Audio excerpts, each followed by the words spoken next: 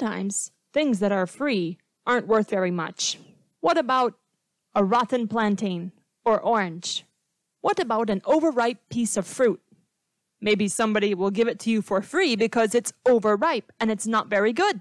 Sometimes things that are free aren't worth very much. They're not very good. But our verse today talks about something that is free, but it's worth something amazing. It cost someone a very high price, but it's free to you. The memory verse for today is found in Ephesians 1:7.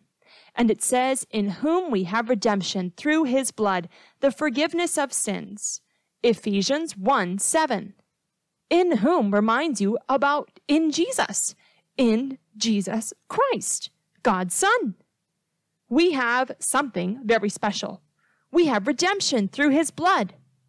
Now, you know that people, you and me, are sinners, and we need to be redeemed. Redeemed is another way of saying to buy back something. We need to be set free from the power of sin. You see, when you are in danger of your sin's punishment, it's like you're a slave to sin. But Jesus can buy you back from that sin punishment because of what he did. He died on the cross for your sin. The price for our salvation was the precious blood of Jesus Christ, God's perfect Son.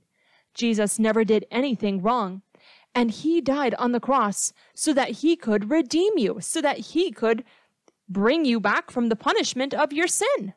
Wow.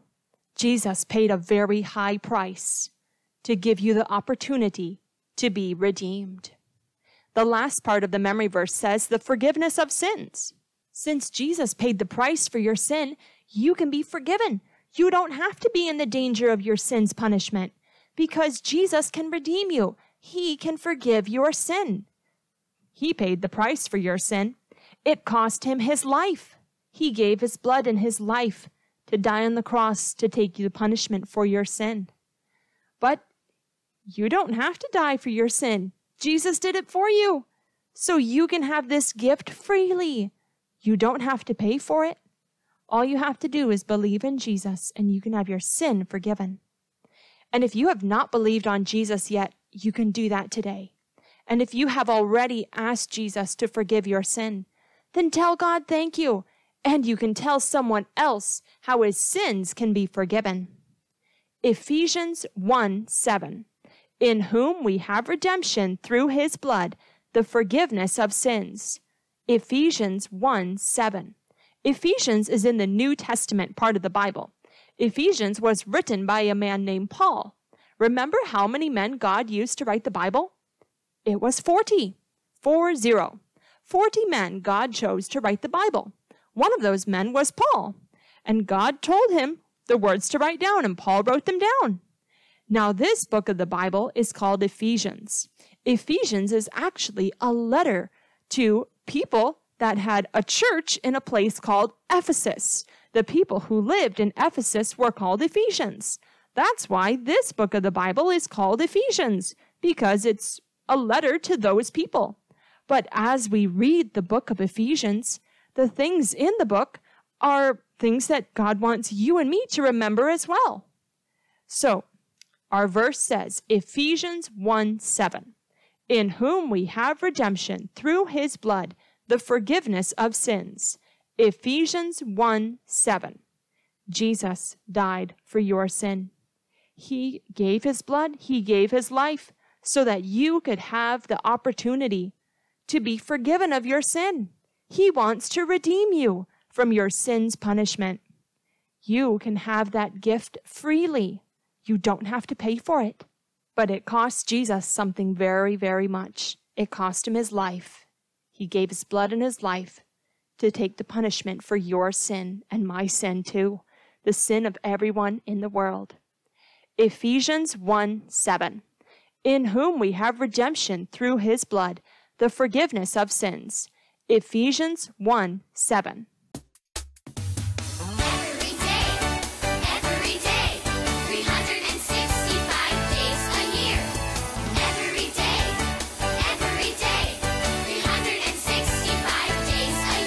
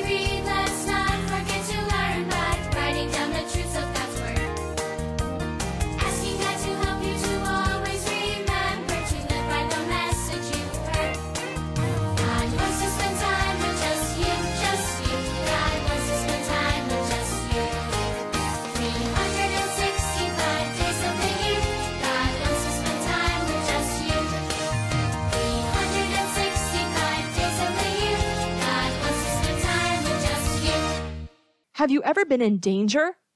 Maybe there's been a fire near your home, or a hurricane is coming to the country. Maybe there's been a very bad thunderstorm and there's a lot of wind or lightning.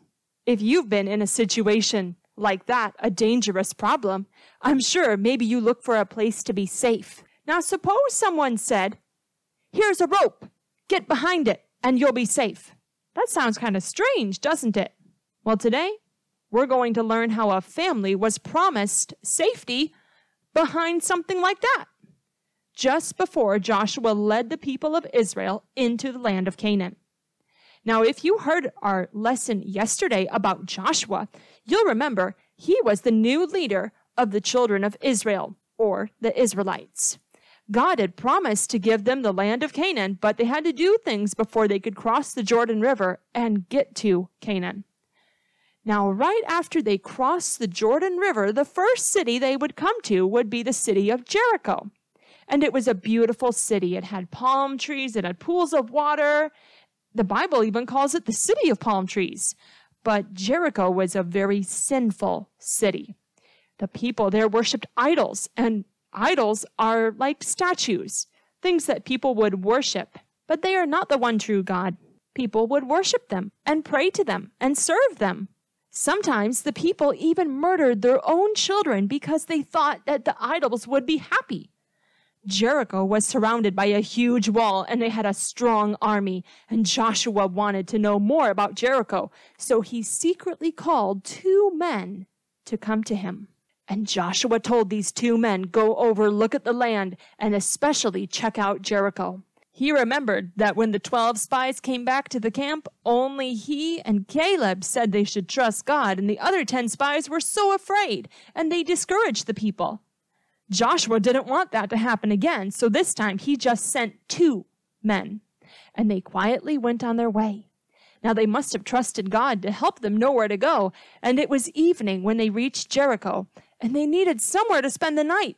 They may have asked someone where they could go to spend the night. Well, somehow they got to the house of Rahab. Now, Rahab was a woman who lived there in Jericho. She lived a sinful life, and many people in her city did not believe in the true and living God.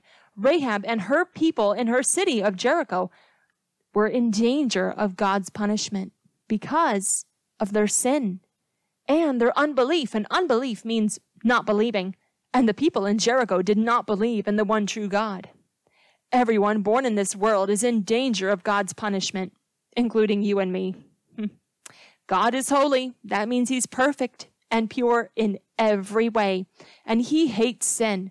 Sin is anything you think, say, or do that breaks God's laws. And you and I deserve God's punishment for sin because all of us have sinned. The Bible says all we like sheep have gone astray. We have turned every one to his own way. You see, all of us are born with a sinful nature. That means we have a want to do what we want instead of what God wants. Just like sheep sometimes want to go their own way instead of following the shepherd, you and I also choose to sin instead of always obeying God. Choosing not to do what your parents ask you to do, or choosing to cheat at school, or choosing to refuse to believe on Jesus is examples of sin. And God says the final punishment for sin is to be separated from him forever. Sin is very serious to God, and everyone born in this world is in danger of God's punishment for sin. And Rahab and the people of Jericho were in danger of that punishment for their sin and for their unbelief in the one true God. Now the spies were at Rahab's house for only a short time before they were almost discovered because someone hurried to the king and told the king, "There are strangers from the children of Israel here in the city tonight. They've come to spy out the land." So somehow somebody knew that these 2 men from the Israelites were in Jericho. And that person went and told to the king. And the king gave an order, "Go find them, bring them here." And the king's messengers left. Rahab, she may have known that something was going to happen. So she told the 2 men from Israel, come up here." And she led them to the rooftop of her house. It was a flat area, and they would store things up there. And one of the things that they stored was flax. Flax is kind of similar to hay. Rahab had some flax set out on her rooftop to dry. And she lifted it up and she told the spies, "Get under the flax." And then she hurried and she went downstairs. And the messengers from the king were at her door already.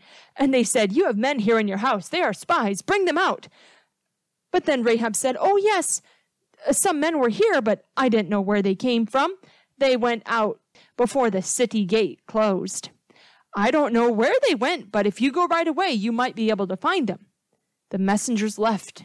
Maybe Rahab felt ashamed because she had just told a lie to the king's messengers. She hurried up to where Joshua's spies were hidden. And as they came out of their hiding place, she told them something very important. She said, "I know the Lord has given you this land. The people of Jericho are very afraid. We've heard about how the Lord has dried up the Red Sea for you when you came out of Egypt." Do you remember when we learned about that? How when the children of Israel were beginning their journey to Canaan, they came to the Red Sea, a very big problem. There was no bridge across this sea. There was no road across it, and it would take a very long time to walk all the way around it. There was no plane to fly over it. Those things weren't made yet. But God provided a way for them to get through. God opened up the Red Sea. God made the waters of the sea stand like two walls on either side and a dry path right in between for all of the Israelites to walk through. The people in Jericho had heard about that. I'm sure the spies remembered that. Then Rahab mentioned something that happened not so long ago. Rahab said, "We here in Jericho have also heard how you destroyed two other kings, Sihon and Og, on the other side of the Jordan." Sihon and Og were two other kings that were on the other side of the Jordan that the Israelites had been having a war against. The Israelites had won that war. The kings Sihon and Og had died. Rahab said, "As soon as we heard about that, we lost all our courage." Maybe the spies looked at each other. Maybe they thought about the times where they had defeated other kings and they were remembering Moses' words. But Rahab wasn't finished. She said, "The Lord your God, he is God in heaven, above and on earth beneath." Rahab believed in God. She believed in the one true God. She had heard of God's power and of God's love and care for his people, the Israelites. And God loves and cares for you. He is the great and powerful God who made all things, even you. God is holy. That means he's perfect. He knows everything. He even knows everything about you. He knows about your sin too, but he still loves you. Even in the Bible, it says, "I have loved thee with an everlasting love." God loves you with a love that will forever be. God will never stop loving you. And Rahab heard about God's power, and she knew God loved and cared for the Israelites. Everybody in Jericho knew about the things that God had done for the Israelites. And when Rahab heard about those things, she started to realize that the Israelites' God is the one true God. Rahab asked the spies, "Since I have shown kindness to you, will you promise to show kindness to me and my family? Will you give me a sign that you will spare the lives of my family?" The spies were quick to answer, "Our lives for yours if you do not tell what we've been doing. We promise to protect you when the Lord gives us the land." Rahab prepared to let the spies escape. She let them down over the wall through her window, and the men remembered she had asked for a sign. Now Rahab lived on the city wall. She lived inside the city wall. And so from her house, you could see the land outside of Jericho. She let the spies escape over the wall of Jericho through her window. The spies remembered Rahab asked for a sign. There's going to be some way for us to realize where is Rahab's house, because I'm sure there was more than one house in the city wall. And so the men gave Rahab a scarlet cord. Scarlet is very similar to the color red, and a cord is kind of like a rope. So the spies gave Rahab a scarlet cord, and they told her, "Tie it in your window. If you don't tie this cord in your window, we can't promise you'll be safe." But if you tie it and you keep all your family in your house, when we come to the city, you will be safe. The Israelites were going to come against Jericho and conquer it, defeat it. But the spies were giving Rahab this way of escaping death. So they told her, tie that scarlet cord in your window, and when we come to defeat Jericho, everyone in your house will be safe. Then the spies told her, however, if you tell what we're doing, we will not keep this promise to you. Rahab said, let it be as you say. And when the people of Israel would come to take over the land, everyone in the city would be destroyed as God's punishment for sin. Everyone except the people in Rahab's house, because Rahab would have that scarlet cord hanging in her window. God provided this special way for Rahab and her family to be saved from the punishment of their sin. And God provided a way for you to be saved from the punishment of your sin. God sent his own perfect son, Jesus, to die on the cross. Jesus took the punishment for all sin. When he bled and died on the cross, he took your punishment. He suffered and died. So you don't have to be separated from God. 3 days after Jesus was buried, he came alive again, and he is alive in heaven today.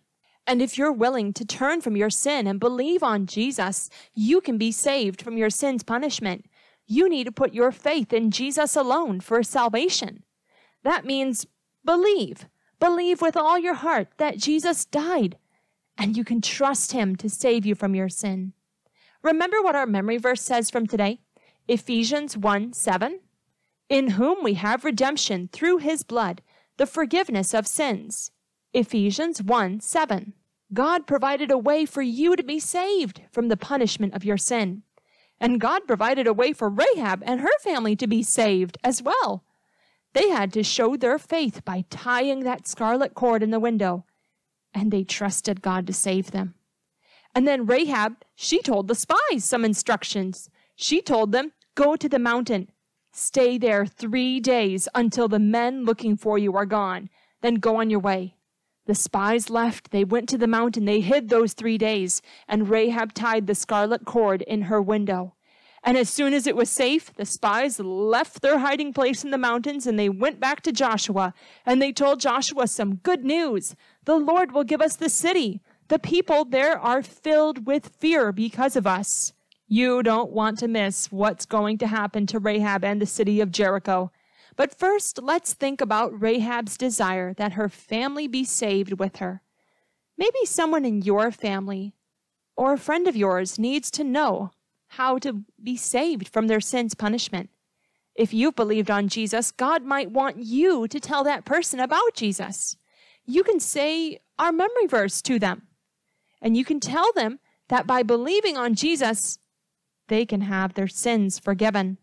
You can tell someone about Jesus. If you don't know who God wants you to tell, you can ask God, God, who do you want me to tell about you? You can tell someone about Jesus. You don't know everything about God, neither do I, but you can tell them things that you do know about Jesus.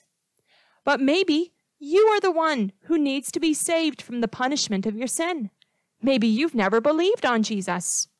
God wants to save you and forgive you. He gives you this promise in his word, the Bible. He that believeth on the Son hath everlasting life.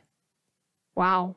He, you, me, boys, girls, anyone who believes on the Son, that's Jesus. If you believe on Jesus, he will give you everlasting life. God loves you enough to send his only begotten Son, the Lord Jesus, to die on the cross for your sins. And you can believe on him and get everlasting life, which is life with God forever. But to have your sins forgiven, you have to believe on him. Today you can make that decision to believe on Jesus. If you're ready to do that, you can tell him something like this and truly mean it. Dear Jesus, I have sinned and I am sorry. I believe you died and rose again. Please give me everlasting life and change me on the inside to live your way. In Jesus' name, amen. If you believe on Jesus, he will give you everlasting life, the best life to have. If you would like to read about Rahab and these two spies right from the Bible, then you can read about it in Joshua chapter 2, verses 1 to 24. Joshua chapter 2, verses 1 to 24. I'll see you next time. Bye.